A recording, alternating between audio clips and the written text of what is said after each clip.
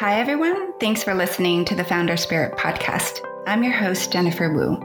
In this podcast series, I interview exceptional individuals from all over the world with the Founder Spirit, ranging from social entrepreneurs, tech founders, to philanthropists, elite athletes, and more.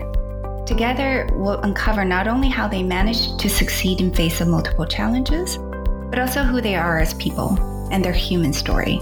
If this podcast has been beneficial or valuable to you, feel free to become a patron and support us on patreon.com. That is patreon.com/thefounderspirit. And as always, you can find us on Apple, Google, Amazon, and Spotify, as well as social media and our website at thefounderspirit.com. The following episode was recorded during the 2023 VLAR Symposium, where I recorded several short interviews over a period of 3 days. The Founder Spirit podcast is proud to be a partner of the VLAR Institute, a nonprofit foundation focused on accelerating the transition to a net zero economy and restoring planetary health. The lesson in all of that was to work in something immediate and physical, where you are present completely, helps you to build that skill of being incredibly present in the work that you do, even in a crazy, chaotic environment. So that stood me very well in my work at Barefoot. The more we are comfortable and can assimilate risk and navigate through stressful or riskier situations, the more solid and resilient we are as entrepreneurs.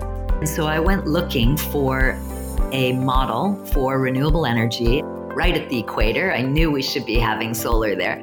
And I looked at about 6 different organizations and I went to Barefoot. And the minute I arrived, I saw that this was an approach that made sense to me.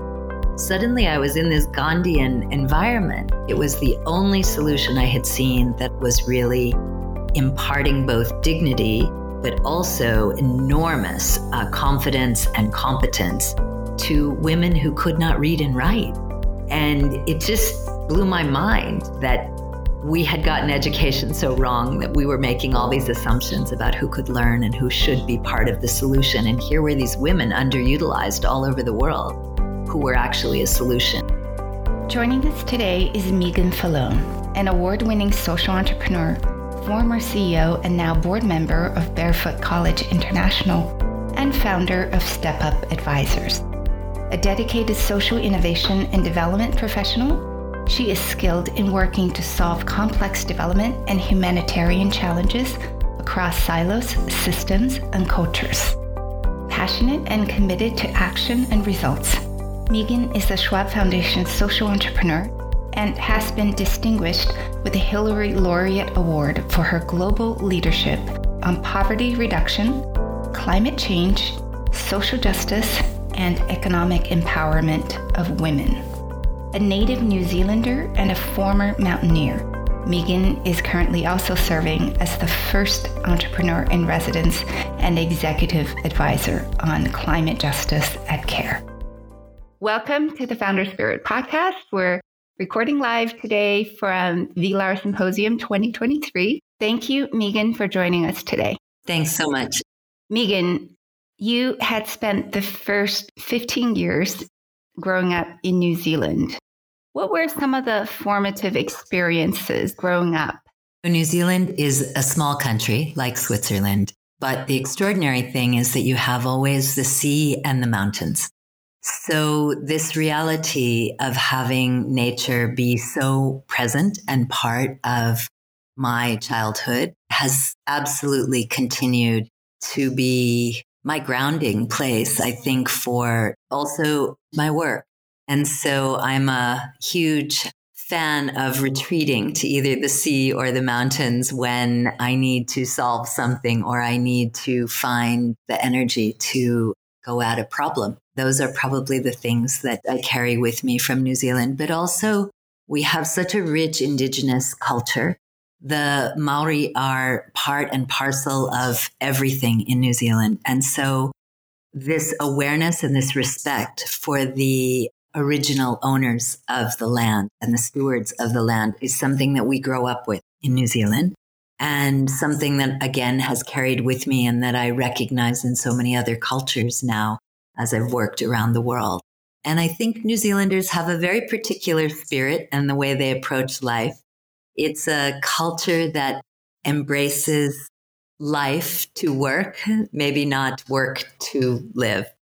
And I love that. I think that's a wonderful attitude. The indigenous culture are much more connected to the land than who we are today in the modern world. Why do you think we have lost that connection, and what can we do to correct the course? Yeah. Well, I think those are different answers for the global South and for the global North. There's the Maori proverb where a child goes to the grandmother and says, "Grandmother, grandmother, what is the most important thing in the world?" And she answers, "The people, the people, the people." So while indigenous cultures have this strong connection to nature, they also have that strong connection to community and to each other, and that mutual respect and responsibility of caring for each other.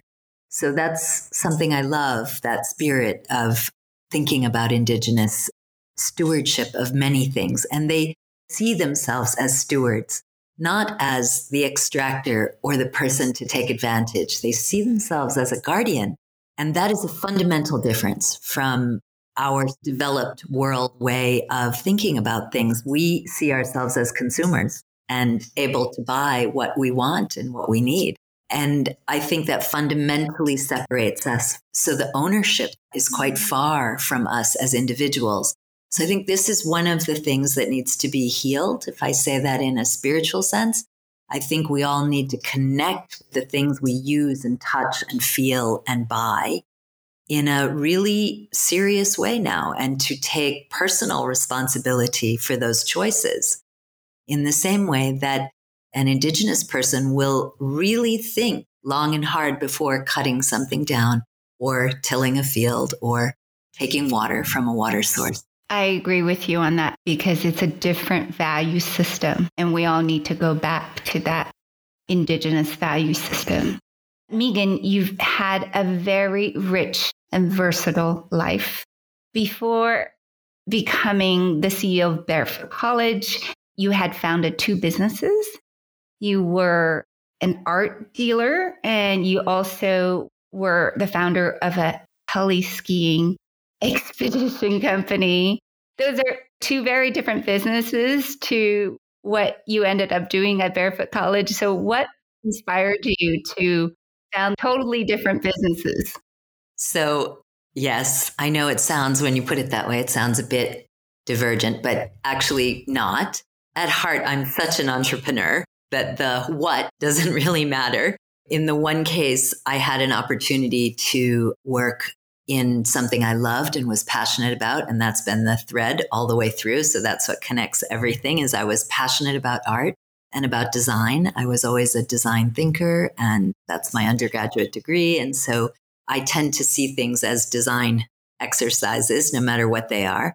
And the artwork and accessories company really was a journey of looking at locally produced products by artisans, many of them women. And I sourced very unique artwork and unique products for hotels. The purpose there was to give work and income to artisans and women who I wanted to support very badly, and understood their problem, their bottleneck was getting to markets. So I had the opportunity to access those markets in a sense, and then I matched that with the women and the artisans that I was seeing. Now, in the process of that, I did an awful lot of traveling in the developing world through places like Cuba or Indonesia or Nepal or Bhutan, and then turned into a global art source and the art consulting business. But the heli ski company came purely from my passion for skiing and the mountains here in Switzerland, where I can proudly say I have climbed all the 4,000 meter peaks in Europe. I am somebody who finds a lot of peace in being in the mountains. And I had the opportunity to help some very wonderful mountain guides who had access to landing sites, but didn't know how to set up a business. And so I worked with them for about 2 years to help them set up that business. I worked at the business. I understood what it was to take 60 individuals up a mountain in a helicopter every day and worry about avalanche and safety. So the lesson in all of that was to work in something immediate and physical, where you are present completely, helps you to build that skill of being incredibly present in the work that you do, even in a crazy, chaotic environment. So that stood me very well in my work at Barefoot. I also think that for all of us, redefining risk is very important. The more we are comfortable and can assimilate risk and navigate through stressful or riskier situations, the more solid and resilient we are as entrepreneurs. I took so many things from that experience. I'm curious, how did you come upon the job as the CEO of Barefoot College? So I was producing some embroideries in a village in East Africa in Zanzibar, and the women could not deliver on time. It was one of the first times that I'd ever had a problem with women delivering. They always deliver, even if they need to work through the night, get all their girlfriends together to make it happen. This is how we are as women. And so I got on a plane and I went there and I saw that actually they had no access to light. So they were doing this incredibly detailed embroidery with a little wick floating in a tin can and some horrible kerosene that was shooting off this black smoke. And 50 meters away, there were power poles. And I could not understand, wait a minute, this is not right. I went to the government and they told me it would be $350 to connect from the power pole to these very poor houses. And I said, well, okay, that's why that's not working. And I began to ask the community, what were they spending on kerosene and how much were they spending? And what I realized is they were keeping themselves poor just to have this energy access that was so basic and so unhealthy and almost impossible to work and even more impossible to help your children with schoolwork. And so I went looking for a model for renewable energy right at the equator. I knew we should be having solar there. And I looked at about 6 different organizations and I went to Barefoot. And the minute I arrived, I saw that this was an approach that made sense to me.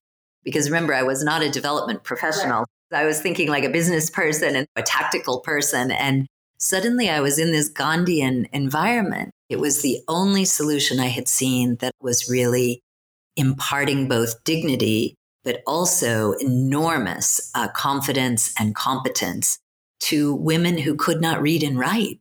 And it just blew my mind that we had gotten education so wrong that we were making all these assumptions about who could learn and who should be part of the solution. And here were these women underutilized all over the world who were actually a solution. And Barefoot was one of the few places I saw that was doing that. So I'll confess, I decided to fund a project to do that. So I was a donor. When you're a donor, you become very, very on the details. You get noticed, I believe. Exactly. I got noticed. And I asked how much the project would cost, and they couldn't tell me. That was step one. So I went into it a bit blindly. Again, risk. Okay, let's go. And I followed those women I selected with the founder over their journey and was just amazed at what happened. In the end, the project cost me a lot more than I thought it would. And happily, some friends from Geneva joined to help support that project. And at the end, I had spent a lot of time with the founder in understanding his vision. And I knew he had a vision for scale. And at the same time, I knew if it kept going the way it was never going to reach that scale because they didn't have a codified approach. They had a very ad hoc fundraising way of working. They were going to need to structure themselves for scale because scale is a different journey than a one-on-one journey. And they were really at that point of inflection. And so I wrote a note to the founder and spoke to him a few times and said, I don't think you're going to do it without different approach. And his response was not to hang up the phone on me, but to say, then you'll come and fix it. And so I went for a 6-month internship that turned into more than a decade. That's right. 6 months internship that turned into a 10-year adventure. And you took over his job. Speaking of scale, you managed to triple the size of Barefoot College to 93 countries. And how did you do that? So at Barefoot, we were working in a systems change model. And I was doing that initially without understanding that was even a thing. It really took me being part of the social entrepreneurship community to start to understand that. And we had a real advantage at Barefoot because the government of India, through its Ministry of External Affairs, Development Partnerships, had a program to train women from developing countries. So they funded that training for many years. And during that time, it gave me the opportunity to go into new countries with the entry point being the embassy.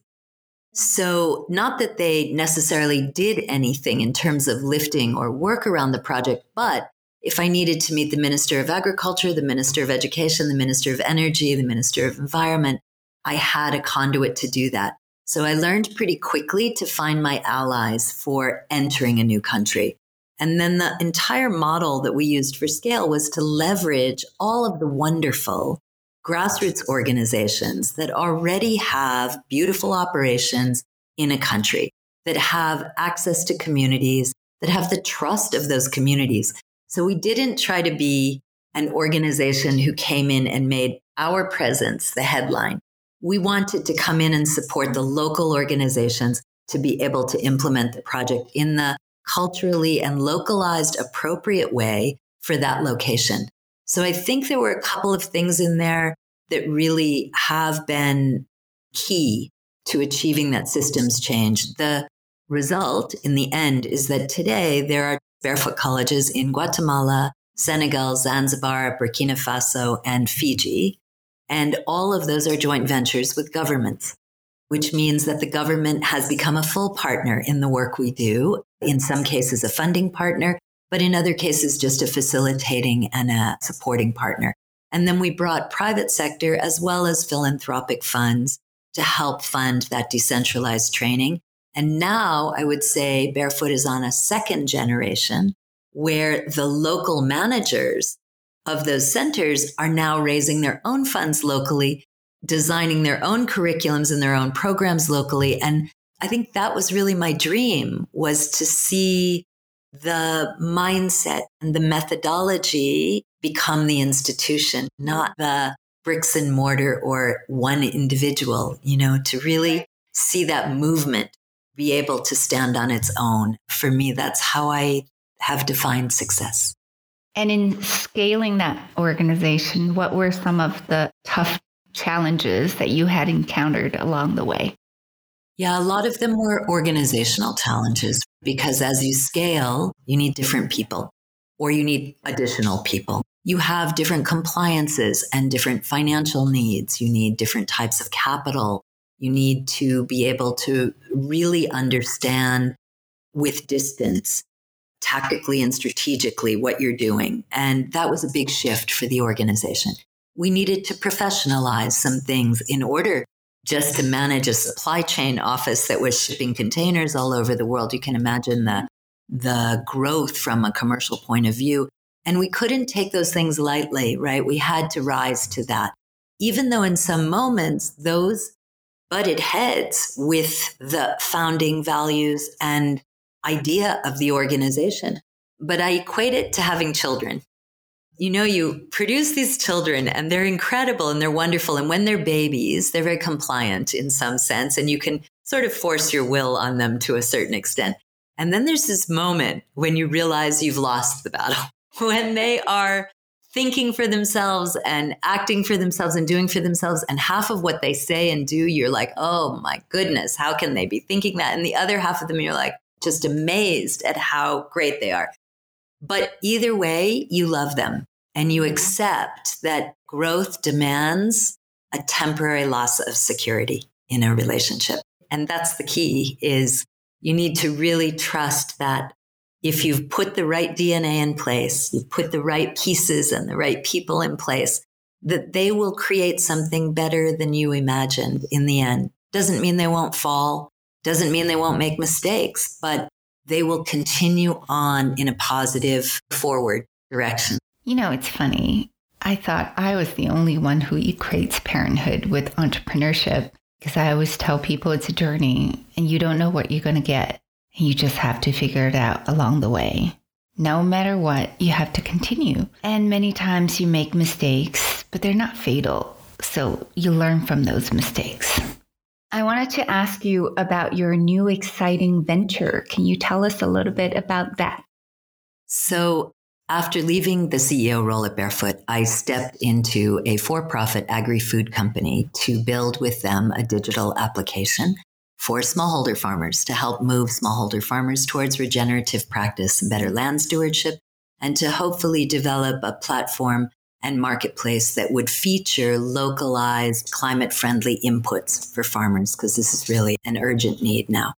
And really, I was interested in how did we build a piece of technology for no to low literacy users, first of all, that would be delightful and interesting and would offer curated content that was science-based, but at the same time completely mastered for a rural farmer in modalities they would enjoy watching, like two farmers having a conversation about a new product or two farmers learning from each other a mistake that one of them had made. I think these are powerful ways of communicating. And in rural context, there's such a low level of content, any kind of digital content available for consumers in rural areas. They end up with advertisements or really bad content. And so it felt like there was an opportunity there. And that also gave me an opportunity to work as a corporate social entrepreneur. I developed their ESG strategy and worked on developing some changes in their supply chain to move towards a nature positive and net zero direction, and was probably the most humbling experience of my life to have been somebody that maybe threw a few darts at private sector actors, and then to find out just how hard it is, how hard it is to move and change things from within a company, how many barriers and compliances and financial challenges there are to moving in the right direction. And so I think it's really deepened my knowledge base, which I think is a positive thing. And as I stepped out of that to take up the entrepreneur in residence job with CARE, it was again to look at how can we take entrepreneurial thinking into places that maybe haven't had that or have grown beyond that, and remind them about the value of having agility, perseverance, a crazy idea, thinking bigger, disrupting in really positive ways to give people the energy to move a little faster, because the problems now need us to move fast. And so CARE has this incredible reach and opportunity to meet this moment of scale, but has also a lot of very calcified systems and ways of doing things. And those systems serve all of us because they serve to protect and reduce risk on some of the big bet programs that we do, but they also stop us from reacting quickly. And so I'm trying to bring all the skills from all the different roles I've had into this team who are just brilliant, and to see how I can serve them in that environment in a way that will serve others at scale. So yes, we're going to launch the CARE Climate Accelerator next month, and that will have a really dramatic impact and an opportunity to go to large scale with many of the successful solutions, not only ours, but other social entrepreneurs. And we're going to be looking at climate finance, as well as women and girls leadership on the ground, and how our CARE programs can really drive better leadership on climate. And then lastly, we're going to work on technology. So I've brought my learning from my digital product with smallholder farmers through the Microsoft Entrepreneurship for Positive Impact Accelerator. And together with the Microsoft team, we are going to build a digital product that will enable many of CARE's programs. And so I'm really excited about the next year ahead. Congratulations, and also best of luck to you, Meagan. We're now in the second day of the VLAR Symposium. Can you tell us what have been some of your key takeaways so far? VLAR is a wonderful event. It's wonderful because what we are able to do here is to bring together multi-generational leadership. And that may sound strange to people listening, but there are high school young adults 14 to 18 who have ideas you would never imagine. Not only do they have ideas, they've actioned them. They've built prototypes. They're serving other people in their school. They're serving their communities. They're working with companies directly. And I just think that it's such an example of the opportunity and hope that we can harness and bring together these kinds of dialogues. Vilar is special because it allows them to sit side by side in the same status, in the same environment, and to have those very equal conversations. There are very few organizations around the world that really give young people that platform. By the same token, they have access to some of the best thought leaders in the climate space. This morning, we heard Johan Rockström speak, as usual, about where we are and the complexity of transitioning and protecting our planetary boundaries. And I think it's important for young people to understand it's not easy to go where we must go now. It's not going to be without challenges and barriers and hurdles. So they need to understand that and see that with eyes wide open so they cannot be discouraged as they move forward with whatever their projects are. So I think that was really a great moment. I really, really enjoyed some of the sessions that have happened here, the workshops. There was a game on nature positive and biodiversity and net zero today, run by Cameron, a helper from Oxford. And that was just fantastic. And I think really energizing for the students and adults who participated in that. We saw some young musicians. We've had some deep conversations about artificial intelligence and generative AI, which are important conversations. The world that our young people are going to inherit will not be where we've come from. And they need to understand and start to be able to absorb and integrate these new technologies in everything they're doing and to understand the implications. I think that was very positive. And speaking of transitioning into a nature positive economy, you are moderating tomorrow's plenary session on the role of investment and finance in that transition. Can you give us a small peek into what will be discussed? So we have a stellar panel, and we're going to look at not only the economics of where we're at and how our economic system is currently set up and working. We're going to look with Keith Tuffley at how Citibank is managing with their clients, specific examples of how they're managing transitions and success stories, as well as difficult stories. We're going to talk with Deloitte about how they are thinking in terms of supporting organizations with best practices and guides, how they're able to think through some of the risks, looking at board governance and other things in order to advance what is currently not moving fast enough. We're going to wrap up with the newest board member of ExxonMobil, and we're going to talk about fossil fuels and have that debate and get the elephant in the room out onto the table. I think the thread running through in our preliminary discussions as a group has been the misalignments of incentives, the lack of creative financing that's happening, the asymmetries in skill availability, and the lack of mechanisms for collecting data and ensuring transparency and accountability. And that all of those things are really working quite badly to arrest the speed of forward transformation.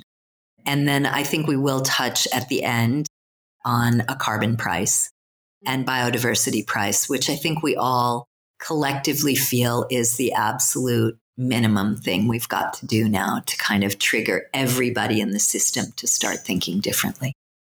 Yeah, speaking of carbon price, it's a concept that's actually existed since the 60s, because if you think about how we have evolved in terms of industrial development, we've paid a price for extracting resources and transporting those resources, but we've never paid a price of the extraction and the damage that we've caused to nature. So I think it's really important to put that into context. Absolutely. And, I would add to that the conversation around climate justice is a broad conversation. It's not just one conversation, and it's justice with our planet as well as it is justice to correct the asymmetries and imbalances about the causal effects on different geographies and different people in different situations.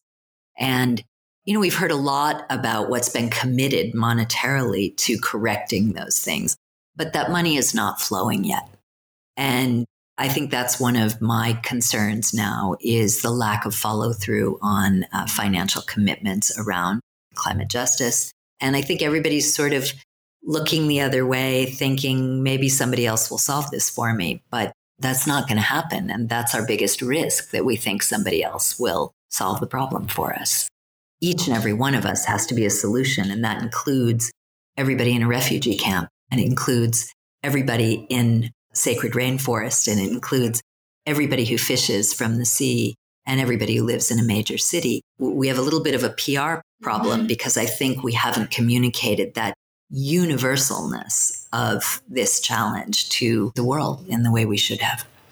Yeah, you've definitely hit the nail on the head. I think we have to come together just in face of planetary boundaries, the same way that we came together during the times of COVID. So it is actually possible that we could drop everything and start working on a solution, or in this case, multiple solutions to solve climate change. Last but not least, what does the founder spirit mean to you? I think founder spirit is about ownership for what you do. And it's about putting yourself out there to take responsibility for serving a problem that's larger than you are. Founders, by their nature, are visionaries in a way, but they're also stewards. They're also servant leaders, or they should be. And most importantly, they are catalysts. Being a founder means sometimes, yes, you pull the bus up the hill, but other times you catalyze 100 other people to pull the bus up the hill. And being able to trust, being able to see yourself out of that role eventually, and to see that as a success and not a failure. And to realize that the world is changing all the time. It's an organic living thing.